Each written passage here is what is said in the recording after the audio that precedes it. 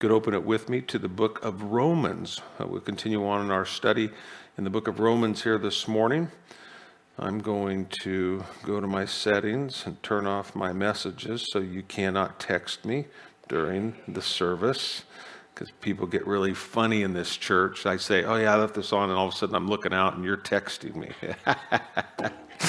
Oh gosh, okay, all right.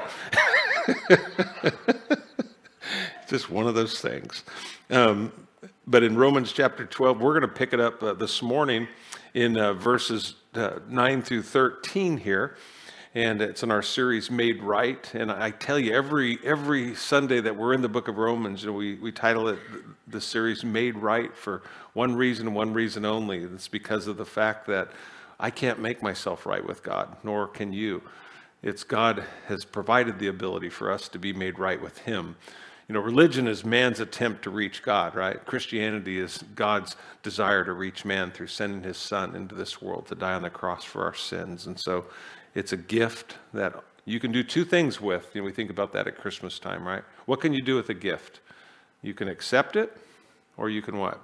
Or you can reject it. Yeah, those are the options that we have.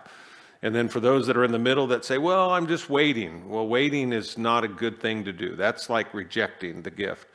And so, again, our hope and our prayer today as we get into the Word, and before you would leave today, that your heart would be right with God, and you would receive the gift that came that first Christmas morn when Jesus was born into this world to save us from our sins and to be with us, as the Scriptures declare, Emmanuel, that God is with us. Amen. And so let's read. I'm going to read from the NLT translation. You read from whatever translation you have this morning. We'll read Romans 12, verses 9 through 13, and then we'll pray, and we'll get into this. It says in verse 9, it says, don't just pretend to love others, but really love them. Hate what is wrong, hold tightly to what is good, love each other with genuine affection, and take delight in honoring each other. Never be lazy, but work hard and serve the Lord enthusiastically. Rejoice in our confident hope. Be patient in trouble, and keep on praying. When God's people are in need, be ready to help them. Always be eager to practice hospitality. And Father, we thank you for your word. And Lord, we look forward to studying it this morning. And I can't think of a better time of the year when we think about the gift of hospitality, Lord. To open up our hearts to you. We think about that first Christmas when Jesus was born into this world, and it says that there was no room in the end. People weren't willing to show hospitality, and to think that, oh, if they could get that day back, to think that we could have had the Savior in our home. And so, Lord, we have this knowledge from your word that, God, we can open our hearts, we can open our homes to you. And Lord, we do that today. And Lord, we pray that, God, you would teach us, that you would instruct us, Lord, that you would encourage us and you would exhort us, that, God, you'd give us all that we have need. Because, Lord, we know that it's out of the abundance as you work in our lives that overflow touches the lives of those that are around us. And, Lord, if there's anything we all recognize today, those that are here in church, is, God, there's a hurting world around us. There's a world that desperately needs you. We see things just... It's like the wheels have come off the cart, so to speak, and things are just spinning out of control. But Lord, thank you that you're our rock. Thank you that you're solid ground, and Lord, that you're immovable, you're unshakable. And God, thank you that you are our refuge. Thank you that you're our strength. Thank you that, Lord, as we'll study today, that God, you provide everything that we have need to live a godly life in this world. That, Lord, we don't have to do it on our own. We really, in the truest sense, Lord, we can't. God, we need you. And I pray that for every heart here today, we recognize afresh this morning our need for you. And the fact that not only do we need you, but God, that you satisfy. Lord, that you meet the needs of your people. And you invite us, just as we're doing now, is to pray to you. Lord, to pour our hearts out to you. To pray, not my will, but Lord, but yours be done. Trusting and believing, Lord, that you have our best in mind always.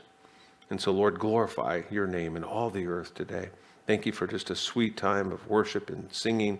Thank you for the opportunity to give you through our tithes and our offerings. And so, Lord, now we just give you our hearts and our minds, Lord, as Paul exhorts us to do here in Romans 12, to give our bodies to you as a living sacrifice, not being squeezed into this world's mold, but Lord, being transformed by the renewing of our mind. And so we ask you by your Holy Spirit, Lord, change our mind, Lord, that it would change our lives, that we would leave here today a different people than how even we came in.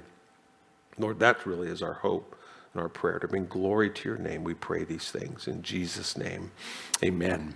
Amen. In Romans 12, as I shared with you, different points along the way here, we're in the last section, if you've been studying the book of Romans with us. And I shared with you, if you could kind of break this down into 4 simple sections when you study the book of Romans, that chapters 1 through 3 deal with the wrath of God, and chapters 4 through 8 deal with the grace of God, and chapters 9, through 11 deal with the plan of God. And then there's this real practical section, chapters, 12 through 16 that deals with the will of God. And if you're like me, you wonder at times, God, what is your will for my life? Can we actually know the will of God? Is it abstract or is it specific? And one of the things that I want you to know, we're only going to cover a few of these verses here this morning, but from verses 9 through 21, Paul just kind of in rapid fire succession here, he's going to lay out like 30 commands or 30 exhortations about what God's will is for our life. And again, it's not something, when you look at it, in context, one of the things that's really beautiful about this, Paul spent 11 chapters, right, previously, because we know this from chapter 12.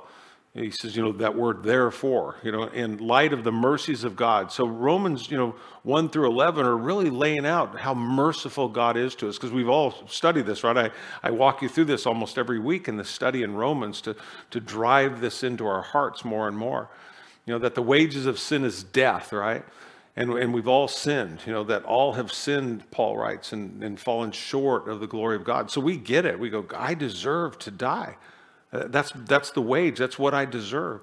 But God, who's rich in his love and his mercy towards me, towards you, that while we were still sinners, Christ did what? He died for us. Yeah, that he came into this world, lived a perfect sinless life, and went to the cross, and he died in my place. It's just the amazing mercy of God that really, in the truest sense, and I know that you think a lot like I do in this, because I get to talk with many of you, and it just baffles our mind that the God of creation, the God of heaven, would be mindful of me, and that he would love me in spite of all that I've done, all the terrible things in my life, the sin, the evil, and that God would go, but I love you. And I've loved you with an everlasting love. And with kindness, I've drawn you. Is that I'd go, man, because I get this. We share this all the time. Do it to me what? What? Shame on what? You. Do it to me twice, what? Shame on me. And so we just don't tend to give people, much more opportunity. You can get away with it a couple times maybe. And Jesus is going, as Peter says, well, how many times should we forgive people, Lord? And it's like, 3 times 3, should we be, 9 times? We'd be more than the Pharisees. And Jesus says, no, 70 times 7. And it's just a number, but 70 times 7, you go, wait, that's 490 times for the same offense in one day? You go, nah. And you go, but that's the extravagant love that Paul talks about. And then when you get to chapter 8, and he's going, man, there's now therefore no condemnation, right, for them that are in Christ Jesus. And he ends the chapter in Romans, chapter 8, and he says, and nothing can separate us from the love of God that's in Christ Jesus. It's a book that when you just really take it all in, it just kind of, it just blows you away. That here's God going, I want you to understand these things. But with that, then Paul says, because of all that, because God's so good, because God's so merciful, do we have any responsibility at all? And Paul's saying, yes.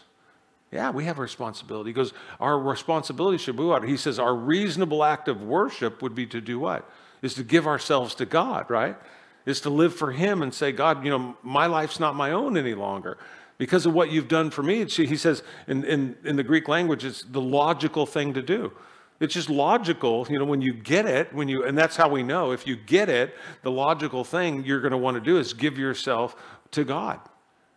You think about in the act of marriage, and we're called the bride of Christ. It's different, but he uses marriage as an analogy, that when you love someone, what do you want to do? You want to give yourself to that person. And that's what happens in our relationship with God. That's how you know in Galatians chapter 5, when it talks about the fruit of the Spirit, because understand this, as we talk about spiritual gifts, you can fake the spiritual gifts. I mean, I watch, a lot of Christian movies. One of my favorite, stars, one actor that, I'm watching him and I'm just going, man, this guy's not even a Christian. But he portrays C.S. Lewis. And I'm going, and he's quoting all the scripture and everything else. And he goes, and I'd go, man, this guy would be an awesome pastor, because this guy is articulate. He's charismatic, but he's not even a believer, right? And you go, you can fake the gift, but you can't fake the fruit of the gift. And so this is what Paul is going to begin to bring out in our life, is so that, here's what we should do in light of the fact that Jesus has gone to the cross and he's died for me and he's died for you. The logical thing in your life and my life would be to give ourselves completely to God and then to discover who we are in him. And so as we talked about last week, spiritual gifts that God has gifted every single believer, and that you and I would take time and we would learn what those gifts are, because they're not for us in the truest sense, they're the benefit of other people. Again, that my life isn't my own. It's not just that we go through the motions, but that we understand that God created you with purpose, that you have a purpose in this life, in this world. And then to begin to exercise that purpose. But then he talks about, then where he gets into this week, is then as you exercise your gifts. And he did the same thing in 1 Corinthians. If you think about this for a second. In 1 Corinthians chapter 12, and we read those verses last week, right? He lays out a large number of different gifts of the Spirit of God. And then what happens in chapter 13? What is 1 Corinthians 13? Most of us know somewhat of what goes on in chapter 13. You remember what 1 Corinthians 13 is? What do we call that? The what chapter? The love chapter, yeah. Because what Paul is saying, remember, and he says in chapter 12, I'll show you a more excellent way, right? So it's not that you just have a gift, but if you don't exercise that gift in God's love, then really is it a gift? No, it's not a gift at all in the truest sense. And so he does the same thing here in Romans chapter 12. And I love this, as you study the Word of God, you start to see these patterns. That yes, God has gifted us. He's called us to live for him. He has a will for our life. And he's given us all the tools. I share with you all the time, that your life is God's gift to you. But what you do with your life is your gift to God. And so what Paul is saying is that God has gifted you. And then we need to do something with that gift. And it needs to be exercised a certain way. And it needs to be exercised in love. But what we discover is, and I think you have too, can you love people in your flesh? No, it doesn't work. I can only love them with what? The love that God bestows upon me, that God would live through us. And so again, whether he's writing to the church at Corinth, and remember when he wrote that letter to the church at Corinth, what was he doing? He was confronting their lack of love, their sin in their life. They were Christians, they were believers, they were going to heaven, but they sure weren't living like it. And we see so much of that, again, in the church today. And so it's a great exhortation, for us to look at and to go, okay, again, as Paul would tell the church at Corinth in chapter 11, he goes, examine yourself, are you in the faith? And so as he's exhorting us here, in chapter 12, like I said, there's going to be, over the course of a couple of weeks, we'll look at like 30 different exhortations, 30 different commands. And so we'll take a look at, some of these, today. But one of the things that's interesting, and I think about this, and I'm always reminded of like in the book of Job, remember when God called the sons of God before his throne, and it says, and Satan was there. And Satan was there as well. And he asked him, he says, hey, where have you been? And I shared this with you a few weeks ago. And he said, oh, I've been on the earth, walking to and fro. Basically what he's saying is, I've been going to church.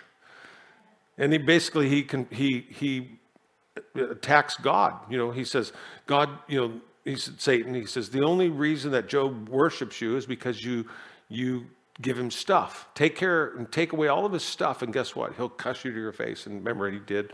He allowed, Satan to do that. He says, you can take his stuff, but you can't touch him. And so then Job didn't sin against God. And so then Satan comes back and he goes, like I shared with you, he goes, this one I do know, because I have been to a lot of churches, and if you touch his body, I promise you, I've seen it happen 99.9% of the time. He'll cuss you to your face. And God said, okay, skin for skin, but what? But you can't kill him.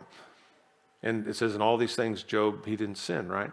And so I look at this, and I know that it's the same way for Paul. Most of the letters, we call them the Pauline epistles, right? You read the Bible and you go, what is Paul doing in his epistles? He's writing to churches, right? That's what he's doing. They've asked him questions. So when you're studying the Bible, you could be asking these same questions. If you were in the church today, what letter would you write to Paul? What would you ask him to answer for you? And that's what these are. And what we find is in every instance, Paul talks about the love of God. He talks about the gifts of God. And then he goes right into, again, if you're going to love God, then it's going to involve loving people as well. It's again, and I understand where Paul would be coming from. Why would he talk about the gifts and then go right into, the need for us to love? And you go, because Paul planted a lot of churches. Paul addressed a lot of problems in the church. And what would you say if you had to pick the number one problem that exists in the church today, what would you say that problem is? A lack of what? Love. A lack of love. And that could be a lack of a love for God, or it could be a lack of a love for one another, or it could probably be both. And is that a very safe statement to make? For me to make that? Yeah, it is. And you go, why? Well, what was the greatest commandment? Jesus said, to love God, right? With all your heart, mind, soul, and strength, and to do what? Love your neighbor as yourself. So the greatest commandment, it's really one commandment. It just has an implication that flows through it. So I get that. So that's going to be the struggle of the church. And so here in chapter 12, he's going, yes, as you give your life to God, right? So let's follow the flow of chapter 12. So as a believer, we give our lives to God, right? We've given our lives as a living sacrifice, and no longer are we being squeezed in by the world. We're not letting the world make our decisions for us. We're being transformed, right, by the renewing of our mind, that we might prove out God's word to be true in our life. And then we do what? Then we discover who we are in Christ. We begin to step out in the gifts because we realize this is a family, this is a body here. And, every body, has a role. Every body has a responsibility. And when you're gone, there's something lacking. There's something missing. And if there's not, then you must not be part of the body because, and you are, I'm just saying that's the way we think, because every part has a role. And then God says, and for that to be really fulfilled in our life, the only way that it can be done where God is glorified and people are edified is if that gift is exercised in love. And so that's what he's taken us through. He did the same thing in 1 Corinthians, followed the same exact flow. Now he does the same thing here in the book of Romans. And so when he looks at this, again, he talks about love being without hypocrisy. And, again, when you think about hypocrisy, and, we'll take a look at this as we go along, a hypocrite was a term that was used for an actor. It's one who wears a mask. And you've seen it, in the old, shows that they would have, one actor would play multiple parts. So, in Paul's day, they didn't have changing rooms and be able to put on so they just took a mask. So one could be laughter, one could be evil, and they would just hold it up. It was on a stick. And so the implication there is a hypocrite is one who hides behind a mask. And what Paul is talking about here is he's talking about Christians who are insincere. They're being fake. Outwardly, they're being one way, but inwardly, they're being completely different. They put on a show, as it were, outwardly, but inwardly, and it's a dangerous thing what Jesus said. He goes, but inwardly, he was speaking of the religious leaders. He said they were ravenous wolves, right? They were wolves in sheep's clothing, per se. And so, again, as Paul will address this, what he's wanting us to understand, and you go, how would I identify? What does it mean to be hypocritical? Well, just think about our own lives. Jesus said, before you try to get the speck out of your brother's eye, get the log out of your own eye. So you think about what happens. Love being insincere. With regard to the church. Is the list longer of people that you love? Or is the list longer of people that you don't like in your own life? You think about that. You think about the world today, that. How about people that are constantly asking you for favors? They are constantly asking you for something. I mean, do we love them the same as people who don't ask, things from us? How about people who are critical or they're negative? Do you see them in the same light as you see, other people? Do you love them the same? How about people, when you think about, working, that they don't do their fair share, And you go, do you put people in different categories? You go, I think if we're all honest, go to a certain degree, we probably all do. And that's what Paul's dealing with. He's going, I'm not worried about what degree it is. He goes, let's just make sure that what we're aware of here is that God has called our love to be sincere, not insincere, not to be phony, not to have this outward, appearance, but inwardly, be something completely different. And it's interesting because in the church, you'll have people, they'll just say it, right? They go, I don't like you. And you go, man, that was kind of strong. And they go, well, I'm just being honest, And you go, well, you're being honest, So I put this in my notes. I said, we don't solve the problem of hypocritical love by expressing genuine hate, but just the opposite. We solve the problem of hypocritical love by learning how to show genuine love.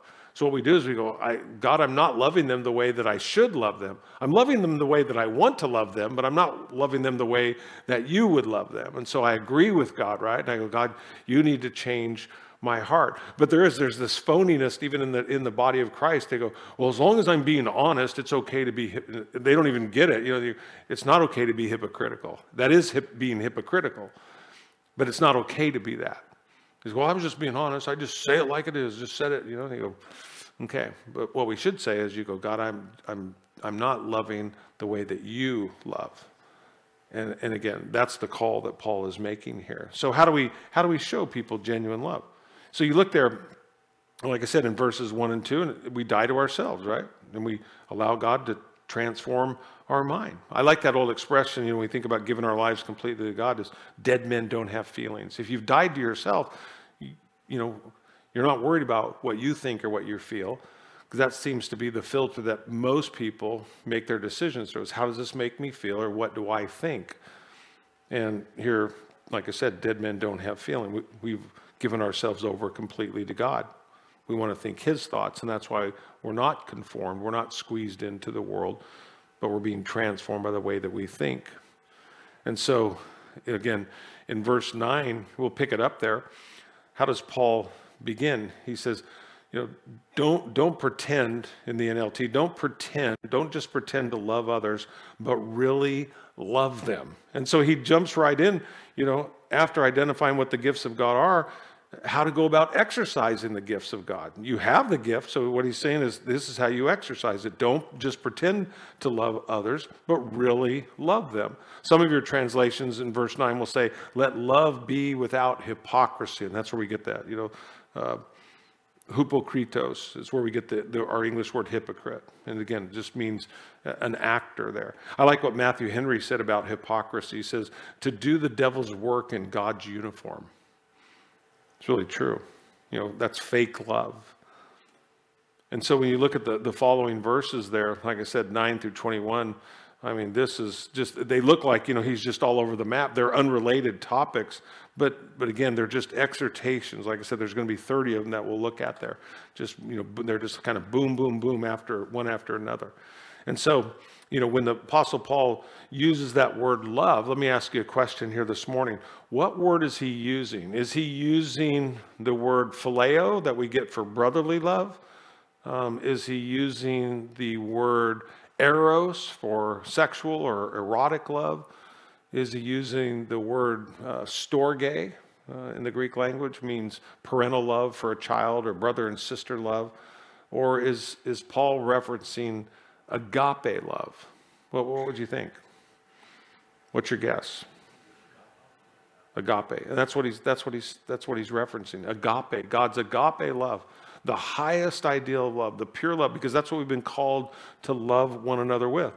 And so when you look at this, I'm always reminded of what Jesus, instructed his disciples there in John 13:35. He says, your love for one another will prove to the world that you're my disciples. If you have love one for another. Now, what love was he talking about? He wasn't talking about brotherly love. He wasn't talking about, it could include all that. It wasn't sexual love. It was God's love. A perfect love. And you go, man, I need a lot of work. I need a lot of help. And God provides that. And so, when I look at this, there's really four things that this morning I want to take a look at with you. The first is, you could say this, that true love, it clings to what is good. We're going to accentuate the positive here, okay? Romans 12:9 in the NLT, it says, hate what is wrong, hold tightly to what is good. So I want you to think about that. In exercising, your gift, you want to put your gifts to work that you begin to discover. You go, how do I do it? Well, here's what Paul tells us. First thing you've got to do, you've got to make a decision. Not be conformed to the world, because you're going to want to go down that road, is be transformed by the renewing of your mind, is cling to what is good. And so he says, hate what is wrong, hold tightly to what is good, or like I said, other translations, abhor what is evil, cling to what is good. And so, hate, that's a strong word, isn't it? That Paul uses there. But he doesn't use, and so hear me on this, Paul doesn't use the word hate to describe how we should be towards people, okay? That's not what he's saying. He says, hate what is evil. He's not telling you to hate the person in that respect. It's hate the deed. If you ever come to me for marriage counseling, I'll say, hey, conflict is a part of life. There's a positive way to deal with conflict. There's a negative way. The positive way is focus on the problem. The negative way is to focus on the person. Focus on the person and you'll always end up in sin. Focus on the problem and you'll always find a solution, okay? And so Paul makes it really clear here. We're to hate the sin, but what's that expression? Hate the sin and love the sinner. And you can find all kinds of things. People, we don't separate the two. And you go, we do. God did that. He did that with us. I mean, think about it. The day that you gave your life to the Lord, were you free in the truest sense in your life from all the sin that was in your life? Or did you still continue to struggle or battle or deal with temptation and sin? And you go, yeah, and God knew that, but he loved you and he accepted you and he knew that you'd still struggle. He knew that you would still fall into sin. When he died on the cross, he didn't just die. So some people believe that he died for your past sin and now you're on your own. Well, if that's the case, we're all in trouble. But he died for your past sin, your present sin, and your future sin. That's an amazing love that I can't even wrap my mind completely around. I don't think you can either. But that's the love that he's talking about. That's the love that he's called us to. It's not my love or your love. It's his love. And so we reject the sin in other people, but we don't reject them. So if you're going to use your gift, because what is going to happen, because you're using your gift for the benefit of other people. That's what we get lost in. We think sometimes the gift is for ourselves. But if you're exercising your gift, it's for the benefit of other people. And guess what? People are going to take advantage of that gift. Did people take advantage of Jesus? Yeah. Jesus said it all the time, right? He goes, I know why you're following me. He said, why are you guys following me? What was one of the things he told them? He said, you're following me because what? Because I feed you, right?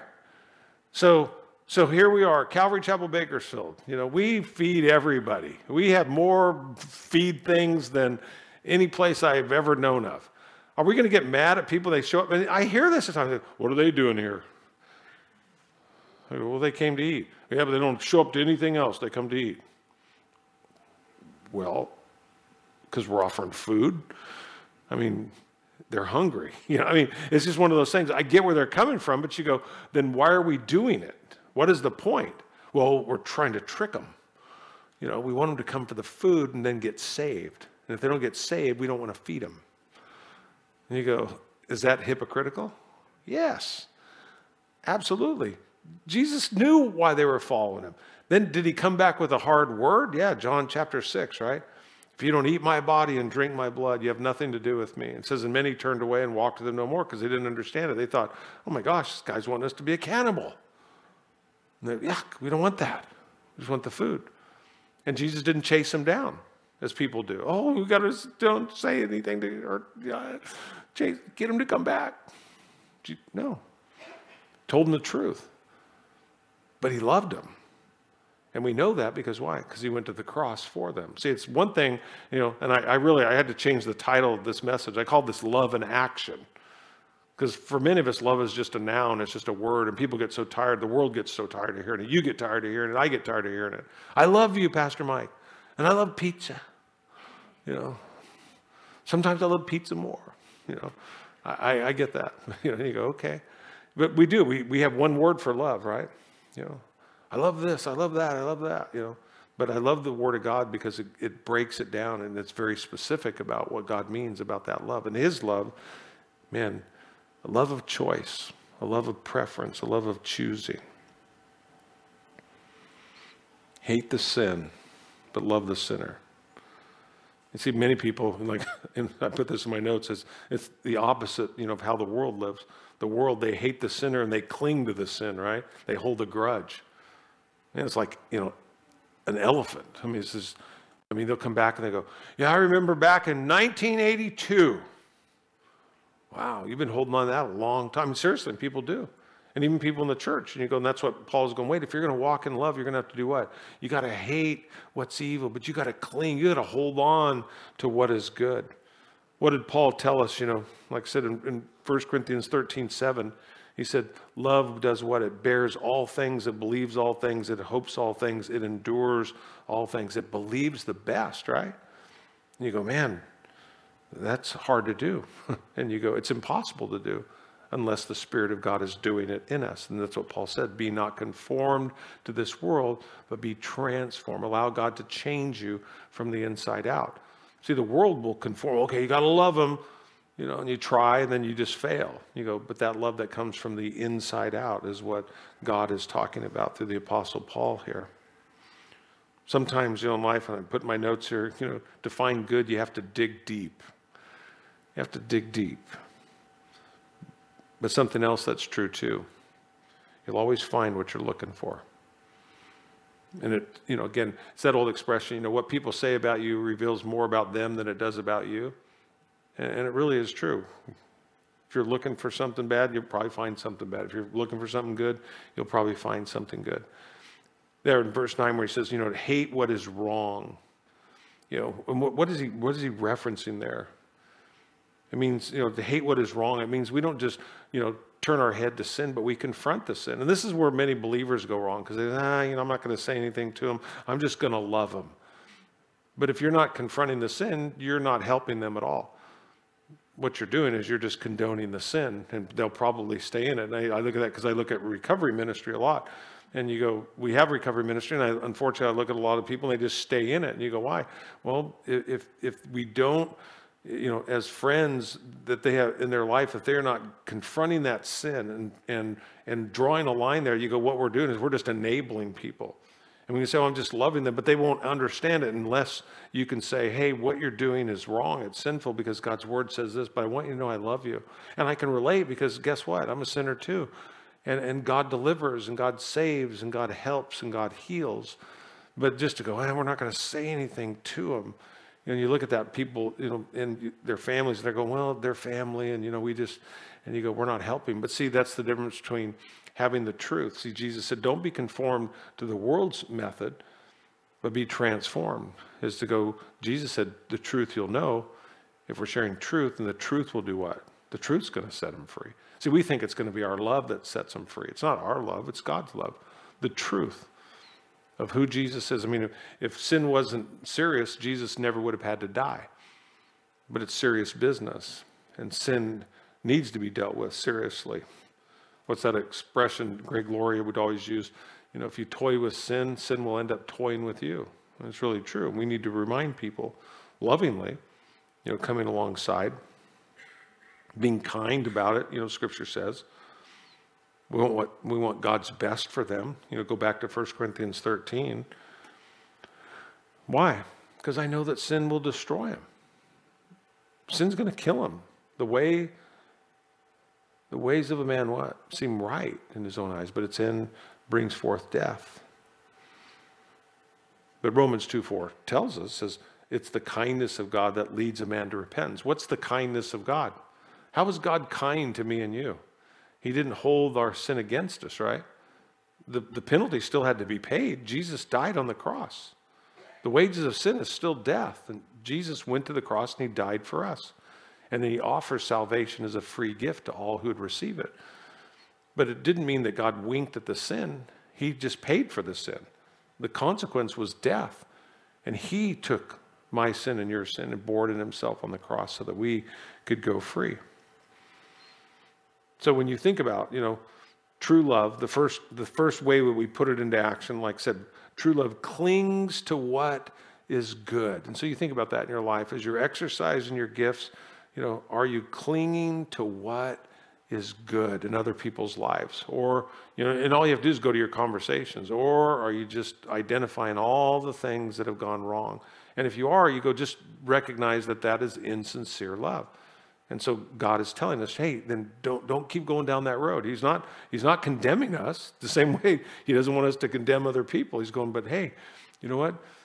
Don't be that way. Cling to what is good. Treat other people the way you'd want to be treated when life wasn't going well for you. What's your response going to be? Because number 2, true love's focus is on the family. There in verse 10. True love's focus is on the family because that's what we are. Remember, we studied in the gifts. We're a what? We're a body. We're a family. That's what it's saying. We're all connected together. We're in this together. Jesus Christ is the head. All of us are made up of the family of God. Okay? So he says in verse 10, love each other with genuine affection then and take delight in honoring each other. Romans 12:10 in the New King James puts it like this. Be kindly affectionate to one another with brotherly love and in honor, giving preference to one another. I like that. Being devoted to one another. That word devoted there, it's a word that expressed in the context of a family. It's being fully devoted. That's something that a family would do in the Greek language. It really speaks of this tenderness, this love, this care, this affection, family loyalty is what the Apostle Paul is drawing out here. And he does that out of our giftedness because as God gifts us, he knits us together. He calls us, in his family, and to serve. And then how do we serve? And we do it, he's talking about with tenderness. We do it with care. We do it with affection. We do it with loyalty. I love, we had our Thanksgiving celebration yesterday with all of our kids. And it was so fun because all of our grandkids are there. And we've got, 8 grandkids now. And I love to watch how they interact with each other. And they're making noise and their stuff, but they genuinely, they have a family affection that's different for one another than it is for other people. They come in and the way they'll hug each other. And so we were talking last night about, having a sleeping over at our daughter's house in a couple of weeks. Her as a family member, it's got a birthday. And so we'll be heading up north and going to that. And so we'll be staying at our daughter Bree's house. And so the kids were all talking about, well, so where are we going to sleep? And I'm like, do you guys want to sleep with Opa? No. And they go, can I sleep with Charlie? And then they're all, okay, what bed are you guys going to sleep in? And I'm like, we're having a slumber party. We're just all going to sleep in one bed. They're just like, but they love the idea of like with their cousins and stuff, like, the ones that are all their age, this, and they're just a really cute, just this innocent, genuine affection and devotion for one another, that they love being together as family. And can they fight like cats and dogs? Yes. You watch one wants a toy and the other's got it, they clock them, they do all the things that happen in every other aspect of life. But man, there's something about being family that this, again, and what Paul is really driving to, it's like this. I have 2 sisters and a brother. I can tease my brother in front of you guys. I can tell you funny stories, make fun of my brother, and everything else, and you can laugh and stuff. But if you say something about my brother, those are fighting words, right?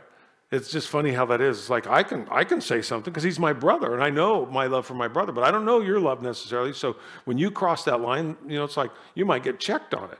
And that's something that God's going, that's how it should be in the body of Christ, is that we should have this affection, this love, this tenderness, this loyalty, for one another. So when someone steps in and starts saying something, hey, that's my brother. Talking about my brother, you're talking about my family. You want to get punched in the face? They go, well, that's not very loving. You go, I think you understand the point. There's a line that, we don't cross there. And that's really what Paul, is talking about. What do we do, with family? It's like when they're, if there's anything to prefer them over. I know when my mom passed away, my dad had already passed away. So my mom, when she passed away, that meant everything now that was my mom and dad's, their estate was going to be handed off to the kids. And if you've ever had to deal with a situation like this where someone's died and mom and dad have died and they left, stuff to the kids, have you ever heard stories about how divided the family came and everybody started fighting over everything? I mean, ultimately, even do they end up in court? They sue each other. And these are just family members. And it's so sad, what can happen in moments like that. And I just remember, as a pastor, having to sit down with people and walk through some of these things, and they're difficult, the stuff that you hear, and you just go, wow, it's nice. My heart goes out to you that you've had to deal with that. And it can be so unfair. But I remember when we sat down, and my sister Beth, my oldest sister, she's retired now. She was an attorney, and then my sister Susan and my younger brother Pat. So we sat down, and Beth is the executor of my parents' estate, and they have a living trust. And so Beth just starts going through how much money's in the bank, and then all the things. And they had a lot of stuff that was listed, but they have a lot of stuff, that they owned that wasn't listed. And so my sister Beth would go, okay, well, they've got this, and they obviously didn't have 4 of everything, right? So somebody was going to get it and somebody wasn't going to get it. And I just remember sitting back and just watching this, because in my mind, I wouldn't say anything, but I've seen it unfold, and I'm thinking, is this going to get ugly, or is it going to be smooth? And I don't know how it's going to go. But we all just kind of laughed. I had lunch with my sister Susan for her birthday. Took her to lunch a couple of weeks ago. We were just sitting there talking about that, and something came up, and she said, yeah, remember when, she goes, it's so weird, because she had talked with a friend where the wheels came off their family, and nobody talks anymore or anything else. And she goes, how long did it take us to go through all that stuff? And I go, I don't know, not very long. She goes, it was like 30 minutes. And she goes, and there was not one discrepancy, like when someone said, hey, what about this? And someone would say, hey, I'd really like to have that. Nobody else even said anything. And it didn't mean that the other person didn't. There was a couple things that, my brother got that I would have liked, but he asked for them. And he said, hey, I'd really like to have that. And my wife even asked, she says, well, how come he didn't say anything? I go, because he said that he wanted it. And I go, if he wanted it, I would just prefer him to have it. And it's just how it is. And I think about those things because it's so important, because like I said, I as a pastor, I have the privilege of sitting with people, and I hear the hurts and the heartaches and praying with people over these terrible things that happen. And so I'm encouraged when I see something in Scripture where I understand it, and I'm going, this is why Paul is saying that. That, man, our focus, when you exercise your gift, it isn't to do anything per se for you, but it's for the benefit of other people. It's to cling to what is good, and then make your focus on them. How can I prefer them in my life? And, again, so you see that in verse 10. He says, delight in honoring or giving preference to one another. And, I saw that yesterday with my wife. Again, preferring other people, right? I mean, many women do this at Thanksgiving. My wife is just going around. She's cooking everything. She's baking everything. She's setting the table. She's doing this.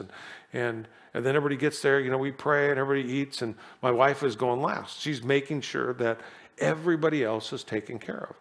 And it's just one of those things you appreciate. You just watch it, and you go. And that's just a heart that God gives us when we come to Him. And we're being transformed. We're being changed. It's not they didn't say thank you. It's not why you do it. What did I get out of it? It's like what I got was the satisfaction of being able to do it for you. And and I'm putting Christmas lights up. And if you know me and Christmas lights, we are not friends. Okay, so I'm up yesterday, and guess what? I got them up, and they don't work. The whole thing. My neighbor comes out and he goes, Mike, if you know my stories on lights, I took hours putting them up. They are all, I said, they're like soldiers standing in attention. Every light is perfectly straight. Got done. It didn't work. And I'm there, and I don't know, to be honest with you, if I'm going to cuss or if I'm going to cry. Okay? Because I'm just like, and then all of a sudden, the Lord just, visits me. It's like, what if this was the last time you could put Christmas lights up? And I was like, then I'd have great joy. Yeah, and my neighbor came over, and he just moved in, and super nice guy, retired farmer. And we were talking about that. And I said, yeah, I go, I was going to get frustrated. I was just confessing to him. And I said, but I realized, there's going to come a day where I can't do this. And he goes, yep, partner. He goes, because I'm there. He goes, I just paid a guy to put mine up. And I go, yep. I said, that day will come. And I said, so I just thank the Lord, even though they're not working, even though nothing's right with them. But really to have that, and there was a joy. And I go, Lord, thank you that I could still put the lights up.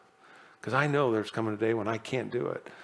And it's just letting God work that in. Because I can tell you that would not be normal. I would have done what I did the first year. I just yanked them down, and I just been frustrated, with it. But God will do that as we continue to give our hearts completely over to him. The third thing you look at, true love, understand this. It's not a noun. It's not just a word. It's a verb. Look there in verses 11 and 12. It says, never be lazy, but work hard and serve the Lord enthusiastically. Rejoice in our confident hope. Be patient in trouble and keep on praying. In the New King James Version, it says, the same verse, it says, not lagging and diligent, fervent in spirit, serving the Lord, rejoicing in hope, patient in tribulation, continuing steadfastly in prayer. And so you look at that, true love is expressed through action. So there's 6 things you can pull from just those 2 verses there. Don't be lazy, work hard, don't quit, serve Jesus, rejoice in hope, be patient, and keep on praying. It doesn't need a whole lot to say to that. Work hard. Would you agree that loving people can be hard work? Yeah, and work hard. That's what he's telling us. And not just, like I said, you think of the divorce rate, and not just in the world, but look at it in the church. Work hard. How about this? Don't quit. Serve the Lord and do it enthusiastically. Some translations say fervent in spirit. There's a debate amongst Bible scholars, if Paul is referring here to the human spirit or to the Holy Spirit, and I believe the answer is yes. I think he's speaking to both. Our energy comes from God either way. But remember that word enthusiasm is what? The word, 2 English words, in God. So again, the most enthusiastic people should be believers, followers of God. Those that are in God should be the most enthusiastic. And so be enthusiastic, in our doing good for other people. I like what one author said. He said, it's easier to cool down a fanatic than it is to warm up a corpse. And it's really true. We need to get fanatical, in our love. How about true love expresses itself through serving Jesus? You think of that, serve the Lord, do it, like I said, enthusiastically. Colossians 3:23 says, work willingly at whatever you do as though you were working for the Lord rather than for people. Hebrews 12:2 says, fixing our eyes upon Jesus, who's what? The author, the perfecter of our faith. Then the fourth thing, true love expresses itself by what? Rejoicing in hope. Rejoice in our confident hope. When we're walking in the Spirit, we don't quit. We don't give up. So we need to be praying, God, fill me with your Spirit. Fill me with your love. Hebrews 11:1 reminds us of that, the definition of faith in the Bible. Faith shows the reality of what we hope for. It's the evidence of things we cannot see. See, because hope does what? It provides joy, genuine joy. And it gives us the strength and the determination to continue on. And that's why, we see words like Galatians 6:9 then that can remind us, don't grow weary in doing good for what? For in due time you shall reap if you what? If you don't faint and you don't lose heart. The fifth thing that we saw there, true love expresses itself through patience, being patient in trouble. See, it's not hypocritical to express patience, even when we don't feel patient, okay? That's an expression of love. That's what James 1:2-4 says. It says, dear brothers and sisters, when troubles of any kind come your way, consider it an opportunity for great joy. For you know that your faith is tested, your endurance has a chance to grow, so let it grow. For when your endurance is fully developed, you will be perfect and complete, needing nothing. The sixth thing, and it just keeps leading. Everything's, action is moving us forward, right? True love expresses itself as we keep on praying. Or some of your translations will say continuing steadfastly in prayer. What does 1 Thessalonians remind us? Never stop praying. Ephesians chapter 6 says, when you've done all to stand, do what? Stand some more, right? And what is that talking about? It's put on the armor of God. And then ultimately, he says there in Ephesians 6:18, then praying always with all prayer and supplication in the Spirit. Yeah, being led by God in the way that we would pray. I don't know about you, but I know about me. The only way that I found that I can love people sincerely is to be praying constantly. It's the only possible way. True love is always expressed through action. And then the last one I'll leave you with here today, true love gives. Jesus said, no greater love than any man than this, than a man lay down his life for his friends. Verse 13 says there in Romans 12, it says, when God's people are in need, be ready to help them, always eager to practice hospitality. In the New King James, again, it says, distributing to the needs of the saints, given to hospitality. So distribution means about collecting. It's kind of like our ministry, TWC. We collect the food that comes from you guys, right? And from other sources, we collect that food, and then we do what with it? We demonstrate hospitality with it. Hospitality is an interesting word, and as we wrap this up, I want you to think about it, for a second, because don't confuse hospitality with entertainment. There's a lot of entertainment in the church today, probably too much. But hospitality, always think of the word hospital. When you are exercising hospitality, you're not entertaining people. See, a lot of people like to have people over to their house. They'll go, we have a really nice house, and we put all this effort into our house, and we bring people over to entertain them in our home. And that can be, my table setting. It can be the way my house looks or anything else, because it's all about the thing, right? But a hospital, what is a hospital? A hospital's focus is on the person that's in need. So in our distributing, so our giving, so you think about this. So when we're giving not for ourselves, we're giving because there's someone else that's in need. And so I want to be hospitable. We want, for our lives and for our church, for our homes, to be a hospital per se. Is that where people could come and they could be cared for because what? They're in need. They might be injured. They might be frustrated. They could be in sin. Whatever the thing is, when you show up at a hospital, do they do an interview process with you to figure out, did you do something stupid? Well, oftentimes it's starting to come to that, right? But it didn't used to be that way. When it's in love, as you go, this is a hospital. And you address that, and then in the process, like, see, we're back to just loving people, and you go, well, no, we do, we love them, and we serve to meet that need, and then we speak into, what brought you here. Police still do show up at hospitals and arrest people. I've visited many people in the hospital that were handcuffed to the bed. You go, it doesn't take away the responsibility to the act, but it didn't take away the care that they were provided.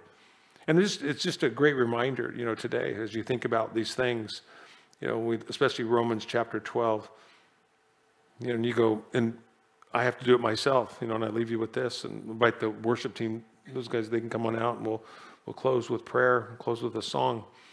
But to think about this, this is love in action. Paul said, okay, in light of everything, in light of the mercies of God and everything he's done to you, this is how we should live our lives. We should discover who we are in Christ, discover our gifts, and begin to let those gifts flow, but to exercise those gifts in love. And then you start looking at all the ways that love is personified, or love is put into practice, or love is demonstrated in action. And so if you look at that today and you go, man, I'm not really loving like that. Again, there's no condemnation. Remember, go back to Romans chapter 8. But to take, a good look within today and go, God, I'm not loving people the way that you want me to love people. You go, I can either be being, loving in one sense that I feel like I'm being really kind to them, but I'm just being soft and I'm not being truthful. I'm being the hypocrite by not confronting their sin, or I'm not loving them because I see the sin. So the hypocrite can be either way. And that it starts going all the way back to verse 1. Is that today you go, if I'm not doing it the way God that you want, then there's an area of my life where I need to die to myself. Maybe for some people, it's dying to themselves completely and coming to Christ and being saved from their sin. And then for the rest of us, it's just going, God, I need to be reminded today, I'm to live as a living sacrifice, holy and pleasing to you, that it's not about me any longer, it's about you. And what is it that you desire for me? And then just to begin to walk back through this chapter and just watch what God does in and through your heart and then in and through your life. And that's what he desires to do. And that's what Paul will set out to do. And so we'll stay with this for next week or so. As we look at these, like I said, there's 30 of them that are listed there in chapter 12. Just great reminders, of how love is put into action. And I think of all the things the world needs today, it needs a little bit more of God's love. Amen? Amen. Father, we thank you for your word, and I thank you for this church and this congregation. I pray that, Lord, today, that we would just allow you to examine our own hearts and our lives. And Lord, those areas where, God, we're just not in step with you. And like I said, it has nothing to do with being saved. If we're in Christ today and we've accepted the fact that we're sinners and you're our Savior and we've asked you to come into our life, to be our Lord, to be our God, be our King. God, we're saved. We're headed for heaven. But Lord, you want to do a work in us today that prepares us, Lord. And Lord, enables us to be used of you in a way that brings glory to your name and really magnifies your goodness in all the earth. And so, Lord, we recognize you've given us gifts. You've placed a calling upon our lives. And the only thing that really gets in the way of that is me. It's us.